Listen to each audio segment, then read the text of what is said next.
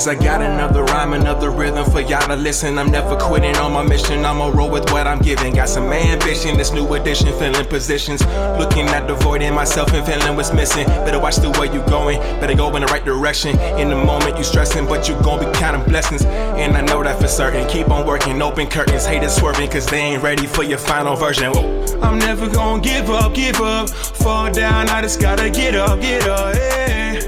Cause this is my road. You're listening to the Tom Ficklin Show on WNHH-LP 103.5 FM, your home for community radio. How's everyone doing today? I'm standing in today for the Mr. Tom Ficklin Today show. My name is Donald McCauley. I'm excited to be here today. This is not my first time working on my radio presence, but I'm glad to be here today. The topic for today, we're going to talk about Black male mental health. This is one of my research topics as I've been going through the research field the past couple of years. And I also brought a special guest today, or maybe so we can have a discussion. Frank Brady, world-renowned motivational speaker, spends most of his time right now advocating for social mental health broadly. And so I would like for him to introduce himself, and then we'll kind of get into the dialogue. Hello, everyone. This is Frank E. Brady. It's an honor and privilege to be on the show. Major shouts to Tom Ficklin. Has been definitely a long-term supporter of mine. I am an educator, former school teacher. I spent 8 years in New Haven Public Schools doing culture and climate work. I'm a big advocate for mental and emotional health and wellness and social emotional wellness as well. And a lot of my work is dedicated to creating spaces of vulnerability and connections in order for folks to heal and become the best versions of themselves. So with that being said, he obviously was very generous and didn't go to his full catalog of how he's traveled the world and done the same work. We want to start by unpacking the conversation around mental health. I'll start with him being in the space for a lot longer. But how would he define mental health and mental wellness? Great question. When I think of mental health, first and foremost, I literally think of it as like the health of your mind state and having the tools necessary to cope with life's issues, regarding how do you regulate your thought processes, how do you respond to stress, how do you problem solve through life, and what are your mental and emotional reactions to situations that happen to you? Are they healthy?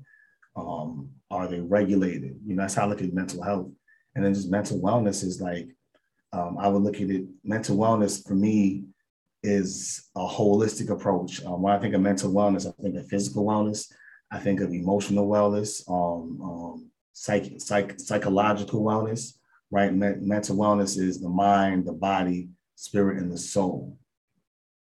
And so you said a lot, so I want to try to unpack some of that, what you said. So we talk about the mental health, the attitudes, the skills that are available to the individuals, but holistically, the mind, body, and spirit. Yes. And so specifically, we're both Black men. I'm self-defining as a Black man. And I think Frank has too. Yes. I think one of the things what we want to do today is unpack questions or suggestions or discussions that are had around how do Black men establish quality mental health. And I think it's important that we kind of start the specific conversation by at least defining what mental health looks like. For my person, I will give something more anecdotal. So I think the conversation around mental health and why it becomes a concern is that for many Black males live in a society that is plagued by systemic racism, anti-Black systems, and also push them on the phrase of ideas about certain masculinities. And so as they attempt to practice ideas around masculinity or practice attitudes around what it means to be a Black man, I think that there are two systems that are actually running that they're parallel, but they never intersect. And that becomes problematic because some parts of masculinity would suggest that Black men do not have to think about those specific spaces and have to think about healthy coping strategies. And also their Black maleness would suggest that we do not have the time or privilege to actually focus on these things. And I think we've had this conversation before, but also thinking about the privilege that many have to actually have the services and the time to focus on their mental health. How do you process that? So, I mean, that's layered, right? And I think to start off again, I look at mental health from like a perspective of, your mental, your psychological, your physical well-being, right? Like your perception, your behavior, all of those things go in tow. And in general, when we're thinking about mental health right now and where we are in society and the access to resources, which are so necessary, one, the conversation has changed to where it's starting to become a general conversation. I think largely, in fact, due to the pandemic, because, I like to look at the pandemic as the great equalizer, right? So across the board, even before we get into how it affects us as Black men, across the board, just from a people-based perspective, we were all in a space where we had to deal with anxiety, right? Anxiousness. When the pandemic hit, it disrupted our lives. And when we look at trauma and how that's defined, a literal basic working definition of trauma is anything that overwhelms your ability to cope, right? And it looks different for different people, right? Something that causes trauma in one person's life isn't the same that causes in another person's life, right? Whatever overwhelms your ability to cope. So you gotta think about it, like our life cycles, our commerce, our businesses, our personal lives were disrupted and upended by the pandemic. So there's just about the whole world experienced some type of trauma when it came to that. If you didn't experience it in your business, you experienced it in your personal life. You had to stay home with your family. You didn't have work. You didn't have school for a little bit. Uncomfortable conversations came up. People had to sit with themselves. And sometimes those are the most uncomfortable moments. You really have to sit with yourself, right? So everyone across the board was experiencing some type of disruption, right? Now, to take it further, I look at it like the world experienced what it is to be a Black man on a daily basis. Consistent space of disruption, consistent space of anxiousness, consistent space of vigilance, right? Having to shift behavior at all times, right? Have to be ready to shift behavior, and for Black men, the conversation is so near and dear to me because a lot of us, even before the pandemic, dealt with things like emotional suppression, right? Suppressing emotions, which is called metroflexion, is when you suppress emotions to yourself. And when you suppress emotion, it's like turning a knife back into yourself. And because we are constantly in this space of being guarded and having to be on guard because of what life and society throws at us as Black men, that armor that we wear, causes us to metroflect, right? And suppress emotions. It's almost like we call it the Superman complex, So across the board as Black men, not only were we impacted by the pandemic and the issues we deal with race in this country, specifically what we deal with was Black men and race and emotional vulnerability, or not having spaces to be vulnerable because of the fear of not being understood or having that vulnerability weaponized against us, right? It's kind of pushed us into the space we are right now, literally, where the conversations on Black male emotional wellness are happening more frequently because it's kind of like they've been pushed to the edge, and society, the situations that have happened, the pandemic, what has happened with like the loss of Black men by police officers killing Black men. So I was going. He was going. So I want to make sure we simmer it down. Get it on. Jeez, so I'm sorry, my apologies. You get very passionate and I start to get lost. So let's not. So not you're not lost. So I think one of the things that you described the pandemic happening and equating it specifically to the Black male experience. Yes. And so that the world had an insight to the Black male experience, but we also see, as you got to the point of, we see the police brutality at the same time. We see George Floyd. We see other issues that were still happening across this country. And so the Black man is still in the position that he was before. So while there may be opportunity for some to potentially feel empathetic I would say that's more catharsis in that we have went back outside, still revisited numerous issues across this country that still see Black men, Black women still being physically accosted. We still have systemic issues. And so the reason I think while we unpack the conversation, not just about what the strategies are, what mental health is, because I think there's a milieu of things that are actually happening. We have some complex gumbo. And to your specific point about mental health, I remember reading a piece and it talking about when you keep individuals in a state of disarray or confusion, it's harder to react. Yes. And I think that there's prime examples of when you startle somebody and they freeze, it's harder to actually move and decide what those specific actions are. Yes. at a physical, at a mental, at a emotional.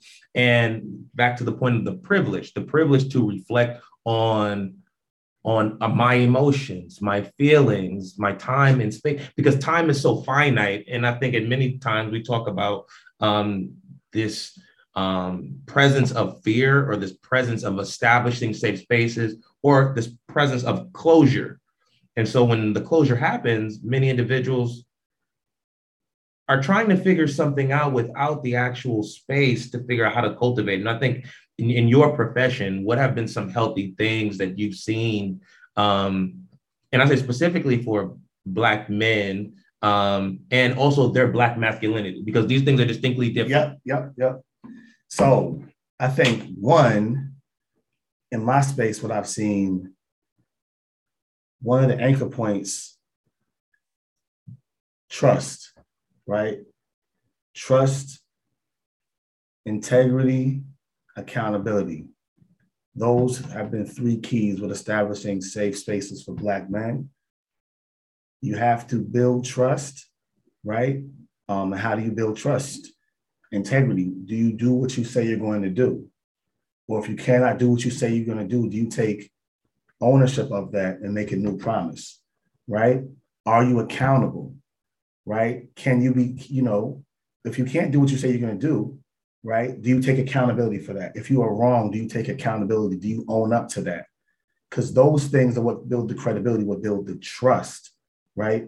And those things have to exist for Black men to be vulnerable. And specifically, and this is very important to lock into, is because integrity, accountability, trust builds safety. And when you have safety built in and created, then you have a safe space for a Black man to be vulnerable. And that safe space is also there to protect his masculinity, right? The masculinity that has to protect him from life, from situations, protect family members, right? And once that vulnerability can feel safe and protected, right? Then there's a lot of emotional release that happens there. So to that point, what if I said that the mental state of Black men right now is a propagated manipulation, meaning that individuals start to try to find safe spaces as a matter of coping, but are also blamed for actually going into hibernation or actually stepping away, because the reality in the existence is that they may be in hostile territories, and they're asked to say, well, if any other group is in hostile territory, this is a normal reaction. But then, I think it's more of a learned question. Can Black men be considered victims? Oh, definitely. Black men can be considered victims, and I believe are considered victims, but it's not generally the conversation, because when you look at Black manhood and Black male masculinity, there's this perception of a Superman complex, right? Strong, durable, tough. Durable, wow. Durable, right? That's heavy. Yeah, very durable. I look at the perception of Black men being victims is that the space isn't allowed for that, right? And generally, it's not allowed for that. It's not allowed in the media for that, right? It's not allowed on the news for that. Everything is hyper masculine. That I look at it like this. just because you can take a bullet doesn't mean you want to take a bullet. Just because you can survive it doesn't mean that you want to deal with the pain of it. What was the guy from Netflix? The Marvel guy that Luke Cage. His superpower was stopping bullets. Yeah. You can stop all the bullets, but that doesn't mean it doesn't take a toll from you from always being shot at, right? And I think as a Black man, man, like that's where the piece of you're not a victim because you can take it. You know, you're not a victim because you're durable. You're not a victim because you can outlast the pain or whatever you're dealing with. You stand back up. You're strong. Strength. Even strength has its limits. I find those analogies hard to deal with. I know that they exist, and I say hard to deal with because you have the superhero mentality. But to be a superhero is also to be inhuman. Mm-hmm. Yes. And so when we talk about the emotion and stuff, we talk about humanity work. Mm-hmm. But we have to, I don't know, comport ourselves into these personas of being a superhero. Well, I say that this because that's we indoctrinate ourselves to be superheroes, mm-hmm. which later on says, well, John Henry had a kryptonite. So you have the John Henry, it was like, well, you hearts explode, health issues, like those. And then now when we go back to the medical space, it's like, you're not going to get treatment because I don't really know how this is going to work. There is a level of distrust. And so it's almost like, to your point, it's like I say, if there's systemic issues, there's propagated manipulation, then on all the sides, then where is trust to some degree? Because there's valid reasons to not trust, but it would almost be insane or almost personally ignorant to trust spaces that are showing you what their expectation is of you. Right. It's kind of like Catch-22. I'm showing you who I am, and you're expecting a different result, but I'm showing you who I am, right? I am showing you that I've hurt you and I continue to cause you pain, but you're going to me trying to ask for like a different result, right? That's why I look at it like when we talk. So to answer this, I look at it like this, right? That's why in the 3 Ps, how all systems move: people, process, policy, right? Mm-hmm. The most important thing in that is having the people in place to create the process that shifts policy, right? Because all of these are structured, right? So I look at these things as a people-based issue, right? So a Black man goes into, and this really ties together, right? Because this Black man goes to the doctor, right? Now, depending on the doctor, they're going to provide him a certain type of care, right? Depending on if the doctor understands the cultural background of the man, the Black man, the doctor's Black, or the doctor is someone that has had a lot of work with Black people and tried to immerse in culture, right? They're going to see certain things different, right? They might not, if you're having, if you have blood pressure issues, they might not be so quick to prescribe medication, which may cause some adverse effects. They may actually say, okay, well, we need to get you on a workout regimen, right? Maybe it's a shift in the diet because of what you eat, right? We're going to take a more, holistic approach before we put you on medication. That comes into the trust. So now let's just say you come back to the doctor a couple months later and your blood pressure is more stabilized without the medication, right? That doctor's probably able to do that because they have experience with Black men. They have experience with understanding the culture, being not so quick to prescribe just medication, but let's try and actually bring you down. I have an understanding of you. That's that trust piece, right? Having the right people in there to shift the process. Now it would be great if that can change into policy. And it's like, okay, well, let's do a more health-based, holistic approach before we just over-medicate Black men, right? People, policy, people, process, policy, shifting like that, right? Okay, so all right, I'm not the people. So we're mixing the gumbo right now. So we talk about trust and policy and system and process. Yep. So in the conversation about like faith-based practices, spiritual practices, and we obviously we don't just talk about we talk about faith. How do we see that playing into the conversation about this gumbo and individuals thinking about the mental health for specifically Black men. Yeah, man. Woo! Ooh, that's a strong one right there. I believe that this is personal, right? It's my personal perspective. I believe that your faith and whichever faith that you ascribe to, right? Be it Christian, Muslim, Judaism, or any faith practice, Buddhist, whatever faith practice you ascribe to, in a healthy way, should encourage you to utilize services, should encourage you to utilize people that are operating in their gifts, whether it be in medicine, whether it be in fitness, whether it be in psychological and psychiatric care, whether it be in therapeutic services, right?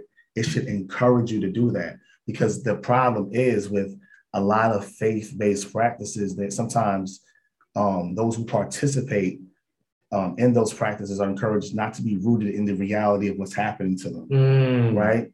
Where for me is not to be rooted in the reality of what's happening to me, right? Whereas for me is if I took in my personal perspective, I believe in the Bible and faith without works is dead, right? So you have a situation, yes, you have the faith, but what's the work behind it?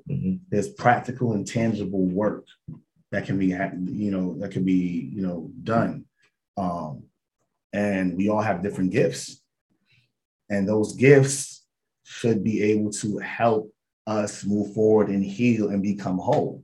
So you already know my opinion on it. So I bring that up specifically because I think that we've seen a shift in our pro therapy space that also incorporates spiritual practices under whatever umbrella the religion actually falls under. And I think it becomes a very essential thing because everyone has specific gifts, to your point. And so in one's divine work and divine purpose and divine mission, it is required of individuals to need educators and guidance. And I think I will always proclaim that the reality is that we are given responsibilities that are outside of ourselves, and it is our task and our earlier objective to either seek that out, to develop that, to cultivate it so that you can be able to do the work that you may be able to do that you've been called for. Right. And merging those realities so that whatever our mission or ministry may be, whether it be in the community, whether it be in the school, whether it be at the institution, whether it be to be a disruptor of systems that challenge one's humanity, I think it's significant that I'll go to church. There's stories that will tell you like this is where you need to be, not just the church, but actually the story. And as you're walking through life and having your moments, we talked about in between valleys. So we're mixing. So right now we've talked about the mental health, the mental wellness, societal issues, process, religion, and healthy ways of viewing society. I think that it's also good to talk about how do we both perceive what does it mean to be a Black man, and how do we define our specific Black masculinity? That's a good question. Man, for me, what it means to be a Black man is to be rooted and connected in my cultural history, who I am, where I've come from, right? My ancestors, my lineage. It also means to be a Black man means to understand the plight and the issues from a multifaceted perspective of what is impacting me as a Black man, other individuals that identify as Black men that may have a different experience culturally than me, whether they, are foundational, right? Big facts. Right, yeah. Foundation of Black Americans. Yeah, foundation of Black Americans or non-foundational Black Americans, right?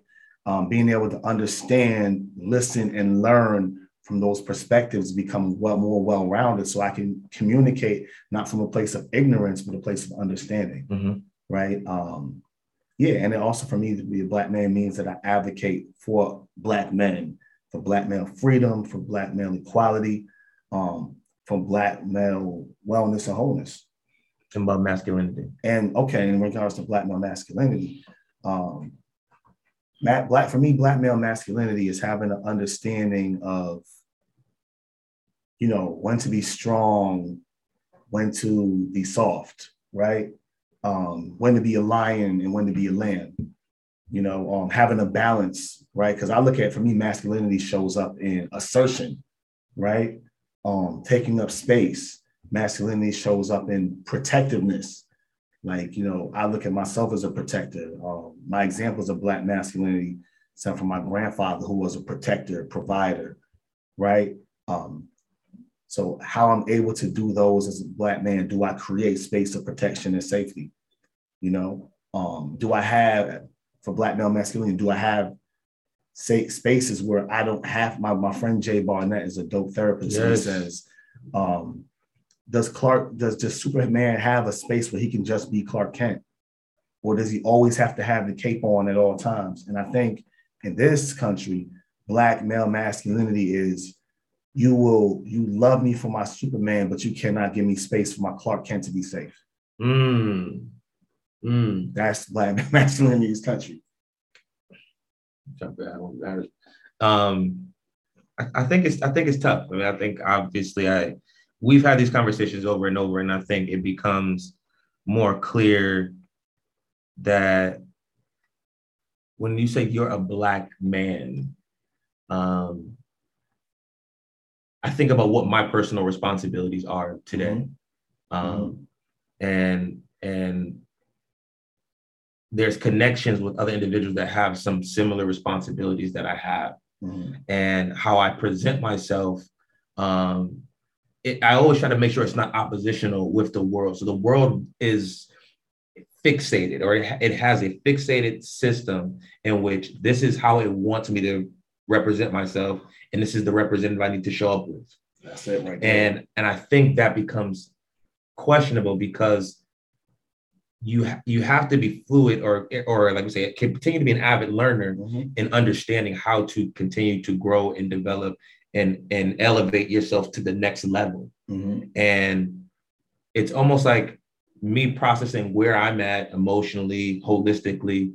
I have to figure it on the level of where it needs to be, versus a perception of like, oh, I'm a man now. Because then it almost makes it this idea like, I know I'm a man now, which is different than I'm male. I can reproduce, I can, but I'm like, that's it. Yeah. To be a man, a Black man, it's like, well, then what is the standard of reality that one needs to have the title? But does that mean that they end the process? So for me, my masculinity, it's easier to define. One, because I've done the physical portion of being in the gym, being the athlete, falling into the roles that were kind of, socially indoctrinated. Yep. I know from an athletic standpoint that we see at the K to 12 level, we see a lot of boys being pushed into athletic activities versus our girls. And now we see some of the vice versa, but you still haven't seen a large pushing the Black boys into writing, creativity, literacy, writing. And that's a cultural concern. Comprehension. I was like, we did a panel before, critical race theory, critical theory, critical consciousness, critical awareness. And because there's a box and an idea. And so I've done that. And when you figured out how you do it well, my career has been good athletically, but you've done it to a point where you're not done. But some would say, hey, you've met the mark of where you need to be. Just continue to stay on that level. But there's other advancing ideas about how your masculinity shows up in your fatherhood. And as you think about, like, my kids, they love giving hugs. Eva is very affectionate. She always, I love daddy. And so you show up in these ways where you start to see how intuitive they are. And I always think to myself, like, was I as intuitive, or are they seeing me be intuitive now as I'm growing and maturing in my manhood and masculinity, that they're catching it at a higher level versus saying like, oh, they have to go learn it on their own. Well, I would say, man, manhood for a Black man, manhood isn't a destination, it's a process that's ever continuing, right? And, when we look at that process and how it's impacted right? If we go back, I want to kind of go back to your comment regarding, you know, like the indoctrination that we experience as Black men, and where we're kind of herded towards as Black men, like sheep herded, right? Like we are herded towards sports, right? And even in our communities, especially like the inner cities, right? We are herded towards sports. We are given access, first and foremost, sports, the parks, right? The football fields. You know, those are what are readily available, accessible. The writing programs aren't as readily available and accessible, right? The art programs aren't as readily available and accessible, right? Because our physicality is a lot of where our worth is based on as we're coming up as Black men, our physicality. Laborers. So yeah. Our physicality. So basketball, right? What we can do in a basketball court, what we can do on the football field, what we can do on a baseball field. And that has such an impact on us because what does it set us up to do? That we are only valued for our bodies and what we can do with our bodies, right? And what does that also now segue into? Not only is it that we are only valued with our bodies and what we can do in our bodies, but even when we talk about the issues that happen in our Black communities across the country, especially inner city communities with gangs, with violence, issues like that, they're all based on what we can do with our bodies, and we can negotiate the perception of how we perceive as strong, as tough, right? Because that becomes a currency. So everything in our currency is based on our physicality, right? And what we can do with our bodies, because really from perspective, and we go from a mental health perspective, we grow up not in control of anything around us. And the only thing that we control is our bodies and what we can do with them, right? We don't control the systems we come up in, but we can darn sure control what we can do with our bodies and what we can utilize our bodies to do. Whether it's negotiating fear in the eyes of another man to equate some type of respect, right? Or negotiating my worth on the basketball court to gain respect, on the football field to gain respect, in a fight to gain respect. All of it is that. And that is this survival mentality that we're in this relationship with survival with our bodies, and we use our bodies to survive environments. So it's survivalism 100%. And it's like we grow, and this is why it's so crazy, because we grow in this space of survival, utilizing our bodies. And what does that do to our minds? It keeps us in this space of fight or flight. Okay, so I know I jumped. No, you're right. No, you're right. But I was thinking this, and I was saying, what does it serve, and what does it say that you live in a large society? So we're at Athens, we're at the games, we're in the arena, that the world sees is fearful, aware, threatened, or takes advantage of your bodily gifts, and they know exactly what it has to offer. They have a price for it. They have a value. They know what your labor is worth, right? But for the person to not know their worth is also, I think, about the mental awareness, because everyone else seems to be aware. Airplane mode. Man. Everyone seems to be aware of what those specific gifts are, right, and the cost and value of them. And I think that part of that mental health and that mental awareness, critical awareness, is that if you knew your value, you would make sure you got more than market value, or you would control the market. Because you, to some degree, indirectly, you do control the market.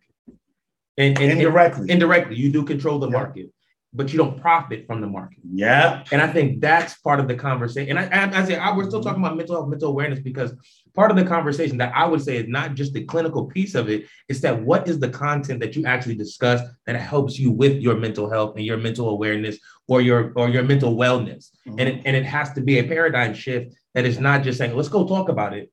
It's like, there's something that we need to talk about that we can shift the paradigm in terms of how you're viewing yourself and understanding, one, how do you capitalize on your own work? How do you decide to become creative? How do you become a strategist in your own future versus waiting for someone to tell you what this is? Because there's a line. I believe there's a line. I believe the line is right behind every door. There's a group of individuals that are here to tell you what your options could be. And it's almost like these are just lines of, but it's like, when do you get out the line I got it. You know what's interesting?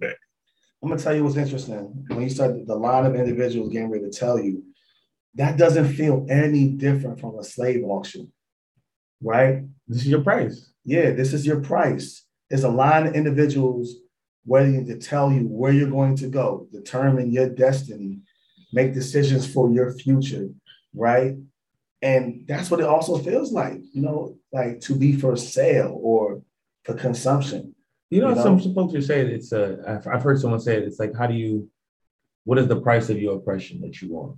Yeah. How do you, because you never, I don't say think, it's so common to just say think outside the box, but it's easier to say something like, if all the deals are bad, then don't take a deal. Mm-hmm. It's very easy when you say that. But some will say, hey, I may not get another chance. Right. So whatever's offered, I got to take something. Right. Yep. And I think that's a hard, in a business sense, that's problematic. Mm-hmm. When you hit these offers and none of the offers are good, but you feel pressured, you have anxiety, you have impulse to say, I have to get something. Yeah, because that's the anxiousness, that's the survival. Because you walk away with nothing. Yeah.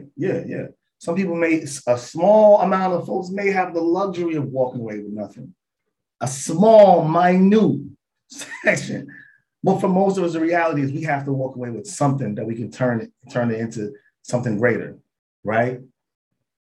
I'm just thinking like in terms of people talking about the financial literacy. How do you think about when you buy the house, the mortgage? Let's think about now. Let's go into this because I like this piece, right? Because when you look at Black male mental health, anything that impacts and overwhelms our ability to cope is trauma, right? So if you think about from a financial perspective, right, and why financial literacy is so important, because nothing messes up your ability to cope more than being broke or being poor, right? Puts you in a constant state of having to figure things out, right? If you can't manage your money the right way, it creates more stress. That stress impacts your body, your heart, your mind, your brain, right? Financial literacy is also, for me, mental health, right? Because it impacts our behavior, right? It impacts cognitive, our thought processes, the way we think through things. It impacts how we make decisions. So I got the, I'm thinking about the word trauma and your definition. Mm-hmm. So what would you define any stress that overloads our abilities? Mm-hmm. We become traumatic. So is that trauma? Yeah, it becomes traumatic. If we can't cope with it, if it overloads and overwhelms our ability to cope. That's what I'm saying. That's why I cut that out. So what are stressors that overload our abilities? Because I get back into the fitness space where it's like, in order to get stronger, you have to have an overload.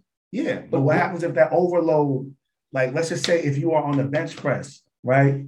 And you're benching over your capacity, right? But what if the bar drops on you?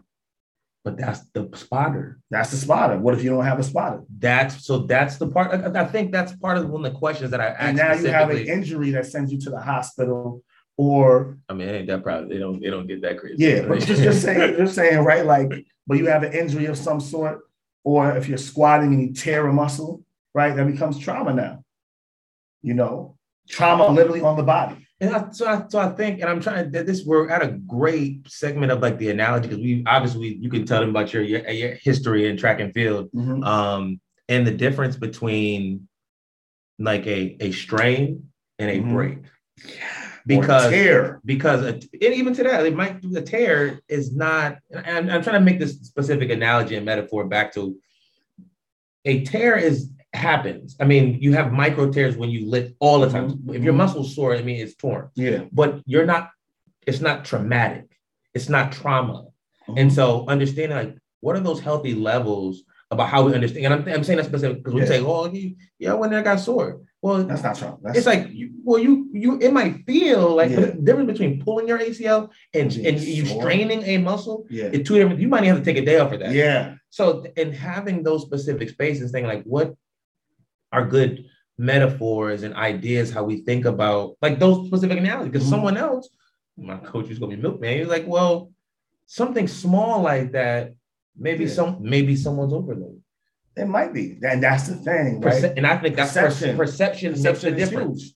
Perception is huge because, I'm a former, track athlete myself.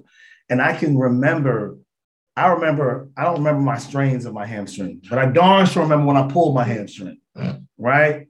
Strain is going to take me a day or so. I could cope with that. Mm-hmm.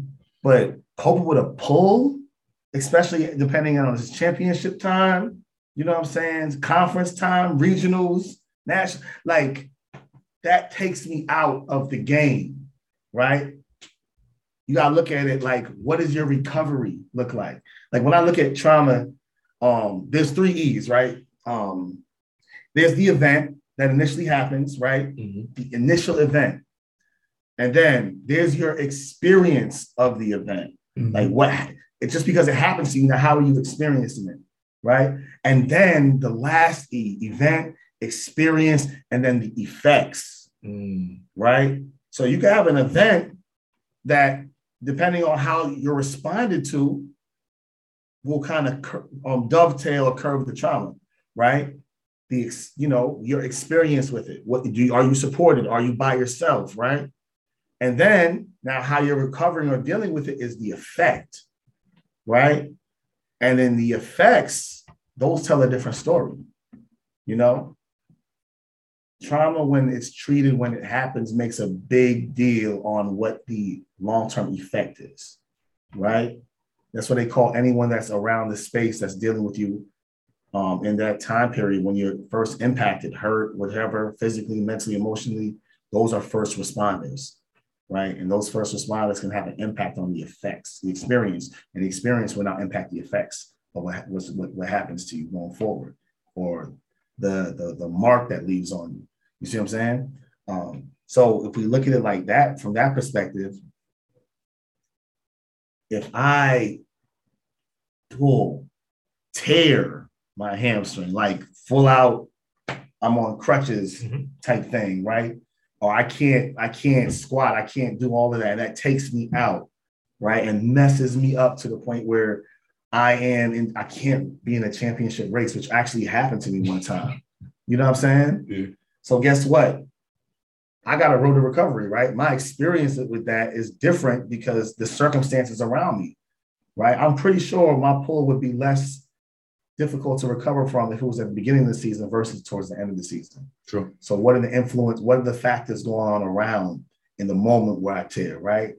Or I pull up and I'm messed up. What's going on around me? Because that's going to influence, that's the experience. That's going to influence the effect, right?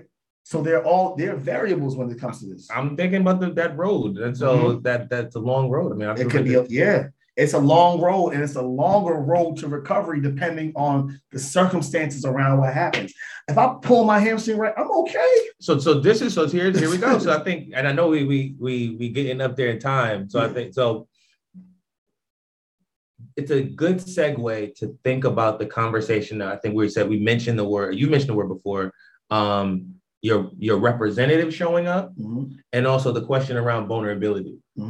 And I think we've talked through it enough to understand why there are representatives that connect specifically to the context of one's mental health, one context of one's maleness, one's masculinity. Because I need a representative to keep me away from being vulnerable and trusting in spaces that potentially will not support my greater good. It's not a safe space. And so, and I think that's why I use the term propagated manipulation, is that to have a system that operates in those specific ways, it would make sense why you would have to put a cape on, or someone say put the mask on, or put your emotional callus on. Like I have to develop this specific thing.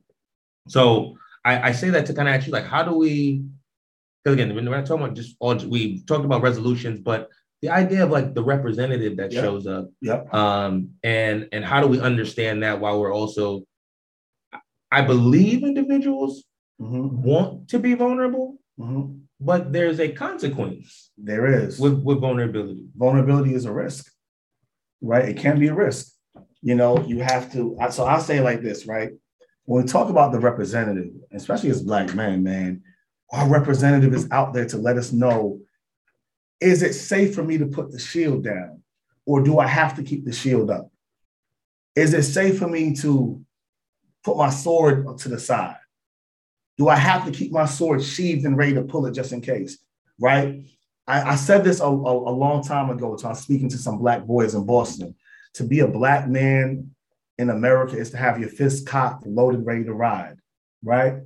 Until you get to a space where you don't have to have your fist cocked, but you still come into that in a defensive stance, right? You show up, your representative shows up as defense, right? And that is like a reality for so many of us, that representative. And now what happens to that representative? They identify, are these people safe? Is this space safe? What does safety look like? Are they open, right? How are they dealing with other people? We're very observant. We peek game, we observe spaces before we let ourselves even get remotely vulnerable, right? Mm-hmm. You know, our representatives are there to be observers. And then when they observe the spaces, okay, safe, what does it look like? There's trust going on. Other men are being examples, right, of being vulnerable, and you're watching those interactions. How is that received? So, right? So here you go. I've been into one of my name a safe space. Okay. Just any specific or just general? Generality is specific. Not what it means. Name a safe space. We had to go like, all right, this is a safe space. Okay. A safe space is me with my boys, mm-hmm. right? My brothers talking about, life and what's impacted us, right? Because we built those bonds, those bonds over time. Loyalty, bonds based on loyalty, right? Loyalty, trust, integrity, accountability, like those pieces. So, barbershops. Yeah. Barbershops. I like your barbershop. Yeah. Barbershops. Barbershop. Shout out to All Star Barbershop, man. West Haven. Barbershops are safe space, especially barbershops. Barbershops are such a cornerstone with Black male safety, because brothers will open up some things in a barbershop. Barbers can be low-key therapists. Like, all right. I had to jump, man. But I think about that because we also know that we also have the other conversations. We'll have in the barbershop talk. You gotta find your loyalty and trust in the space before mm-hmm. But when you normally come in there, it's like y'all can be talking about anything. Yeah. Think about the relationship between a man and his barber. Right? Some folks not loyal. They be getting barbers every week. Yeah, I can't, man. I'm very locked into my man. Shout out to Trav. I see you. You always, keep me right. But a barber is so powerful because he can restore a man's self-esteem with a haircut. Wow. You know what I'm saying? He can restore a man's image with a haircut, right? Their self-awareness, their self-reflection can shift with a haircut. You're right. And think about, he's a barber. When you sit in a barber's chair, their job is to transform your image, right? And a lot of times when you're going through a process of transforming your image, that is all. You also release a lot. You can tend to release things, mm-hmm. right? Because you feel safe. He's making you feel safe, or she. Boom. We could have gone longer. We're gonna try to wrap it up real quick. I want to make sure we get an opportunity for Frank to probably share his handles. I can share my work. But we actually have probably 1 minute left. So as we get ready to close things out, I mean, that was kind of sorry it was abrupt, but we had an excellent time. I hope we did Tom proud in terms of what we did today and the topic of the conversation. Yes. From those viewers that were watching today, I hope that things were not triggering. If there's other things that you want to discuss, please feel free to reach out to Tom. Your handles. You can get to me on my website is www.frankbrady.com, frankiebrady.com. Instagram my handle is Frank, the letter E, and Brady, Frank E. Brady. You can just YouTube me, Frank E. Brady, on everything. If you're looking to get in contact with me, just contact Frank's handle. With that being said, we had an excellent time. We hope everyone's doing well out here. Hopefully enjoy the week and that today was a good kickoff. Please share.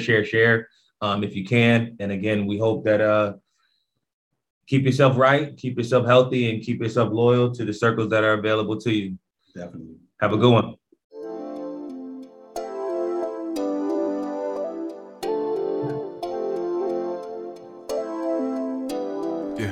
As I got another rhyme, another rhythm for y'all to listen. I'm never quitting on my mission, I'ma roll with what I'm giving. Got some ambition, this new edition, filling positions. Looking at the void in myself and feeling what's missing. Better watch the way you going, better go in the right direction. In the moment you stressing, but you gon' be counting blessings. And I know that for certain, keep on working, open curtains. Haters swerving, cause they ain't ready for your final version. Whoa. I'm never gonna give up. Fall down, I just gotta get up, yeah. Cause this is my road. Lights, camera, action, I'm ready to go.